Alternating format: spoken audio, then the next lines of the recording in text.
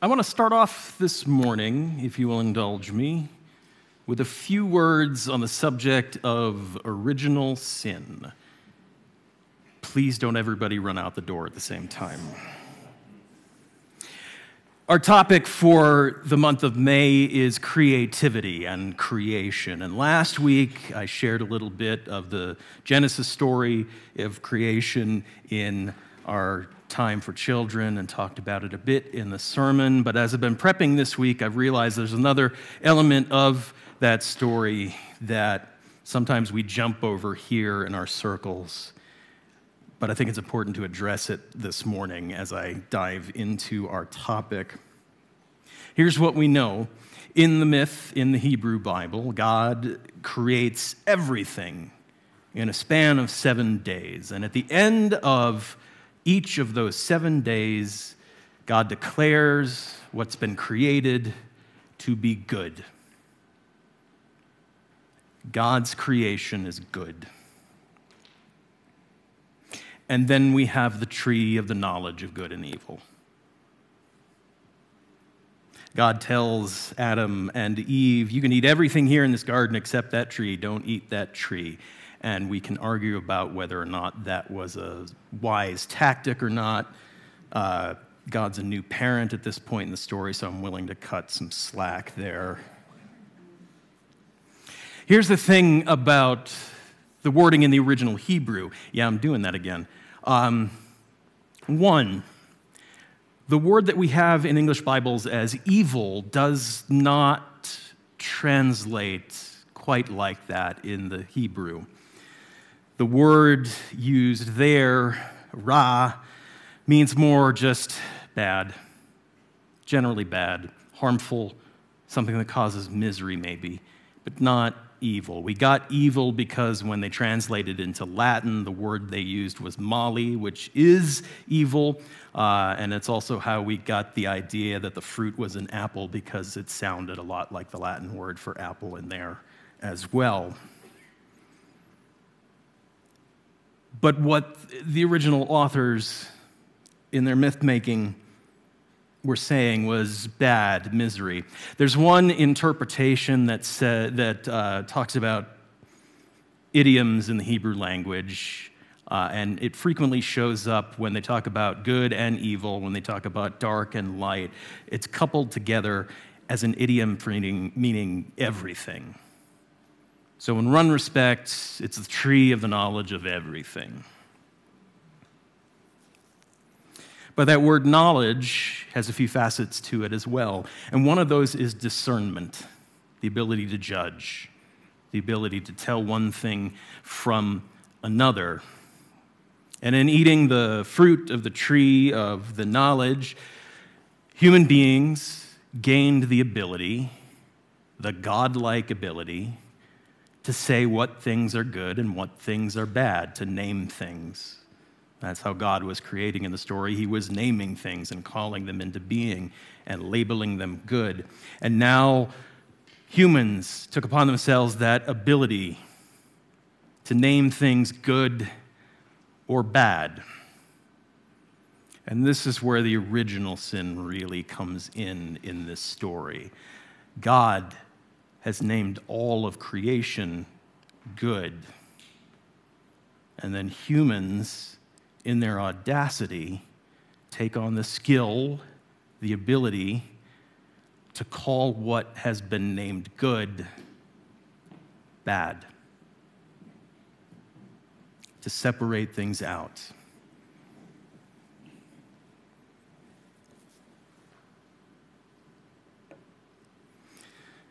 One interpretation is that the original sin was desiring to be like God and using that power to name parts of God's good creation as bad, harmful, rotten, miserable.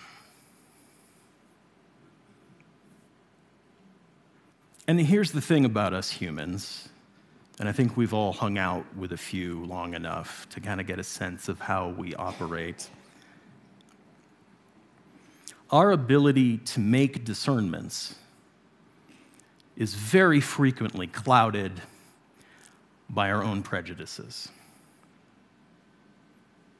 We're very good at, I like this, I don't like that. I hate this, I love this. We do it all the time.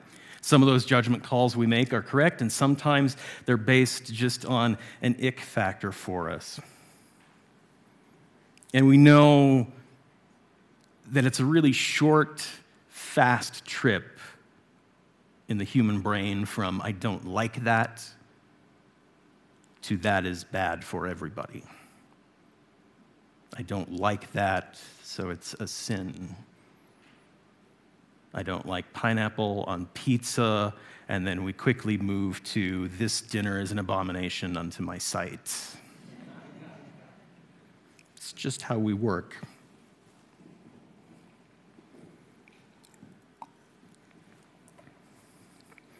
And so the fruits of that original sin, at least in the mythology, as we might have inherited today, is this. We spend a lot of time, humans in the aggregate, mistaking our own predilections for a moral center.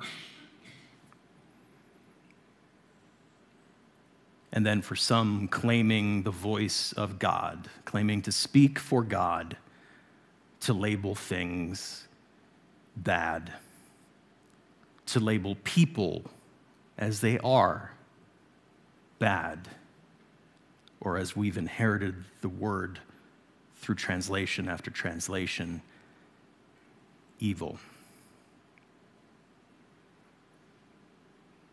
The short version of the story is this. I did the long version first, I'm sorry. The short version is this. God built a giant table for creation with a place at it for all aspects of creation, and then as soon as humanity gets a chance, they start breaking the china and kicking people out.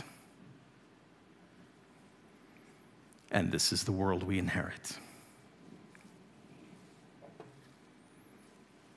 And I tell you all this to tell you this.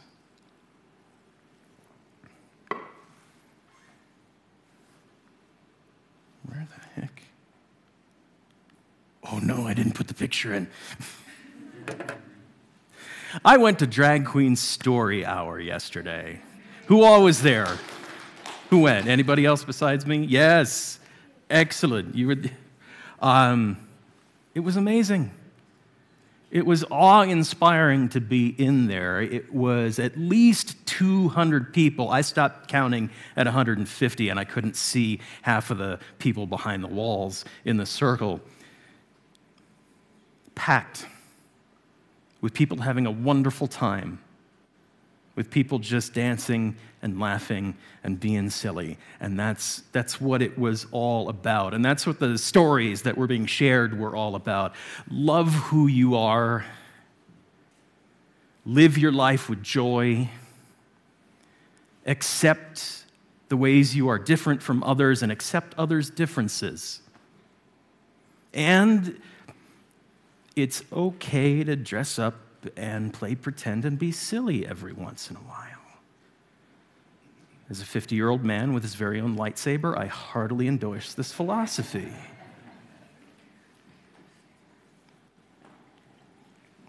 But the lead up to all of that yesterday, the lead up, I think we know some of the story. Somebody lost their stuff when they realized that the book, If You're a Drag Queen and You Know It, was on display in the children's library, and somebody made a move to have it banned, or at least not so publicly made prominent. And that person didn't show up for the actual library board meeting to either defend or speak for their point of view. And the library said, this is our policy, and the book stays. And it got a little bit of attention. And so here we are now having a Drag Queen Story Hour with the very author of that book, somebody who happens to have also founded the Drag Queen Story Hour. And as soon as that was announced,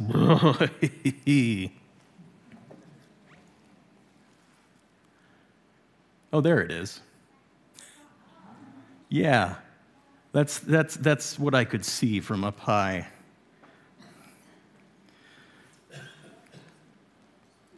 When the story was released, the Drag Queen Story Hour was coming out. The comment sections online exploded. The torches and the pitchforks came out. People were up in arms and making their arguments for why this was all bad. These people are sick and disordered. We shouldn't be showing them to children.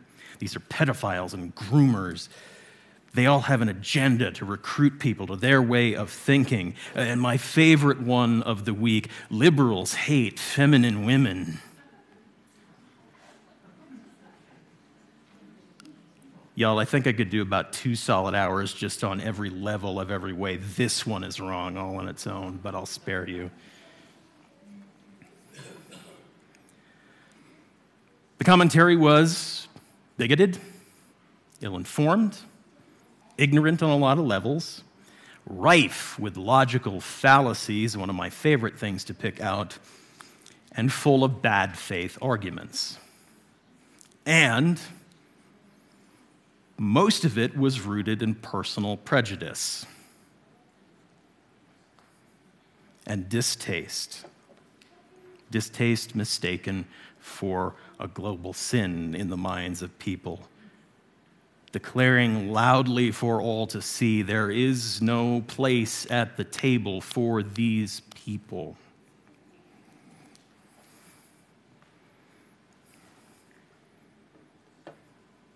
I went yesterday to offer my support to the people who were attending and to the people who were putting it on, to be there for one of our congregants who was putting her ass on the line to make this thing happen and be there.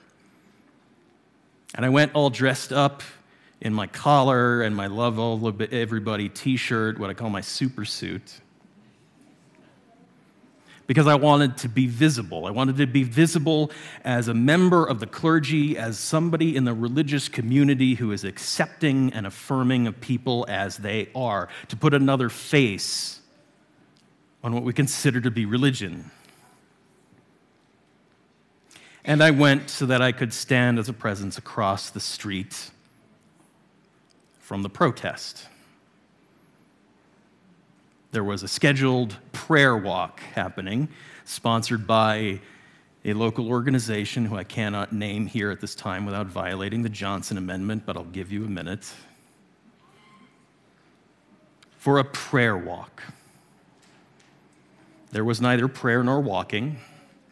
I'm familiar enough with both topics to make that judgment call. And there were happily 12 people. 12 people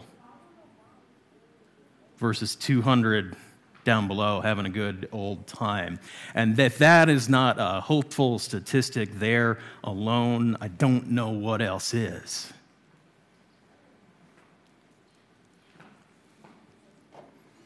And the 12 gave up about halfway through and went home.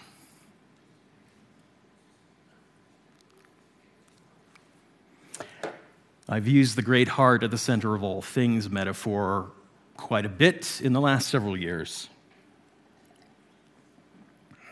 Hopefully you're not tired of hearing it from me.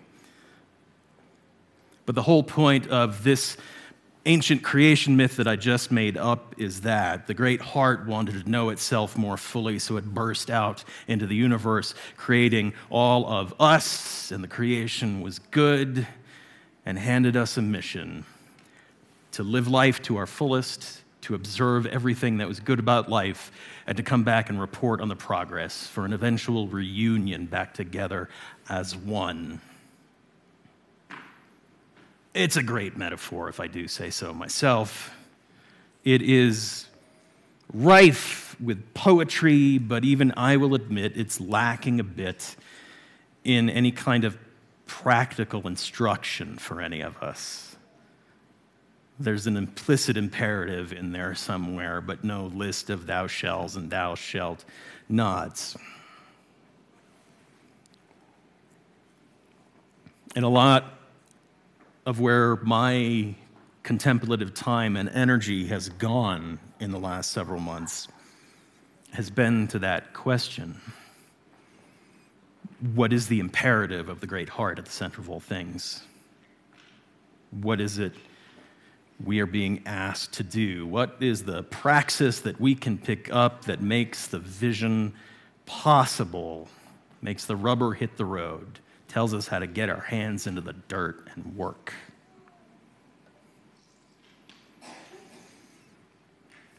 We've had all kinds of messages that we've shared over the years trying to convey some sense of what the imperative is. Whoever you are, whomever you love, wherever you are in your life's journey, you are welcome here. You are welcome here. And we welcome you with a love beyond belief. We don't just welcome you, but we cherish you. And that's the work, really. That points to it. Creation has been broken by people who want to speak on behalf of God and name other people as bad, as sinful.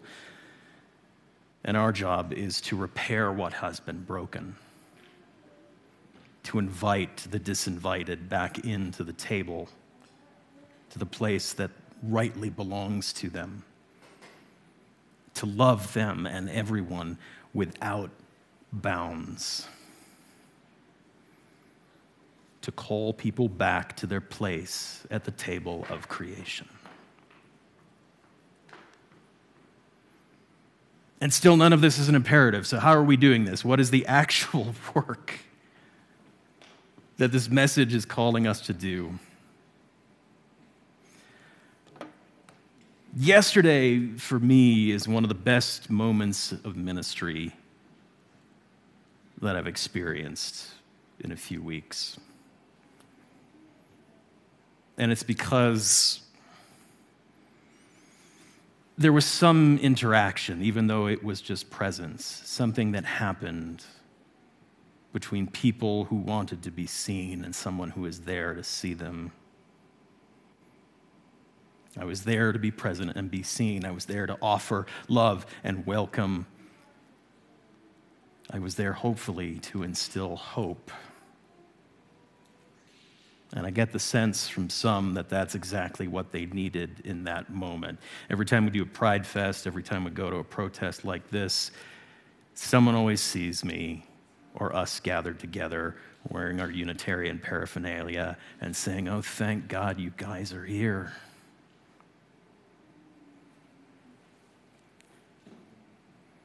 We're there at least as the beacon of hope we proclaim ourselves to be. And what if we just did that all the time? What if it didn't take a community controversy to bring us out to be that visible support to others? What if we didn't have to do it just as a response to loud, prevalent hate in the community? What if that presence, that message, that visibility was just our constant state of being? Sending out that presence, that love, that support, that solidarity, that hope constantly, endlessly. Broadcasting a message out into the community's consciousness without end, reinforced by our presence and our action in our community. How best to express that message? Now, I love the metaphor, the table of creation and everybody having a place at it, but I also know that doesn't necessarily speak to everybody. Might not reach everyone. And over the years, I've tried to preach what I call the Unitarian Universalist gospel, which I list as you are loved and you are worthy of your place at the table of creation, and we are inextricably bound together. And because we are bound together like that, we cannot give up on one another. And I still believe that wholeheartedly.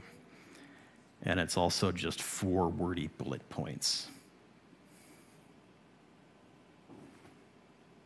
And we proclaim to the community that we practice a love beyond belief, which is also an amazing bit of poetry, and I think something we want to aspire to, but it's also very enigmatic.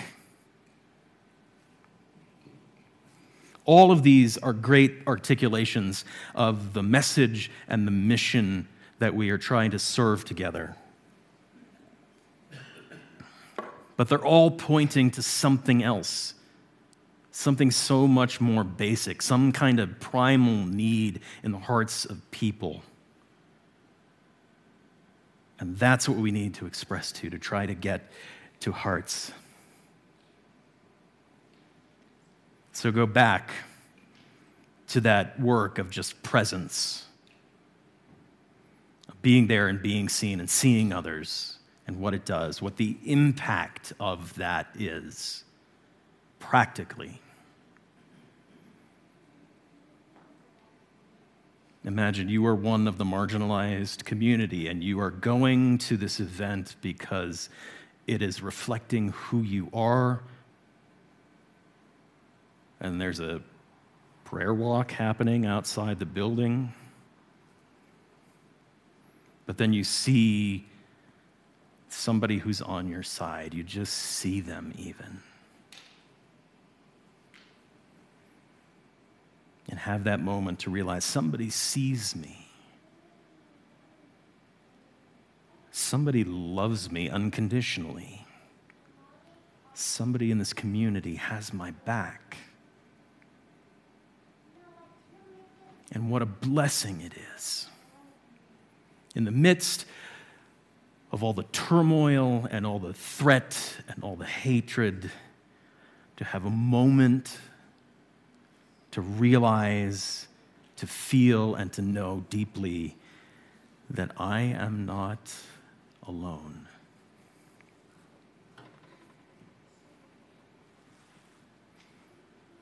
That's the message. That's the thing that speaks. If you've been told you don't belong, you are not alone. Have you been told that your very being is bad, possibly evil? You are not alone. Do you have doubts about, everything? You are not alone. Whatever you're going through, somebody around here has been through it too. You are not alone.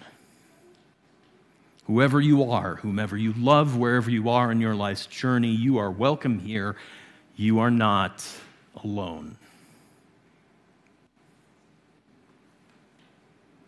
There are plenty of people in this community and nationwide and around the world who prefer to hijack the voice of God or the Spirit or the great heart and use it to name their personal prejudices as bad as evil, who create separation among people because they lack the imagination to be kind. And as a result, so many of us have been denied a place at the table of creation because of who we love, because of what we believe, because of how we vote, because of how we look, because of how we express ourselves, because we are who we are. There are people who want to shut the door on us. So do you want to reclaim your place at the table of creation? Do you want to be able to celebrate all of who you are down to the depths of your essence? You are not alone. That's the message. That's the work. That is the message that people are aching for, that primal need in the midst of isolating and divided times. Sometimes that's all somebody needs to hear. You are not alone. That's the message we need to proclaim on our front doors, in advertising, on Facebook, in everything we mail out, and in every action we do in the community, and in the way we invite our friends and our beloveds back to the table with us.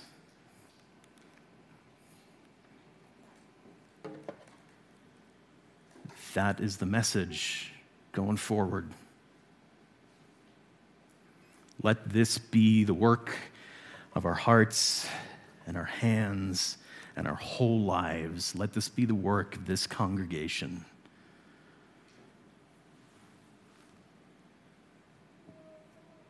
Let us call back all who have been displaced from the table of creation, even if it's those of us sitting here right now. And let me start it right here, now, today. I see you. I love you. You are not alone.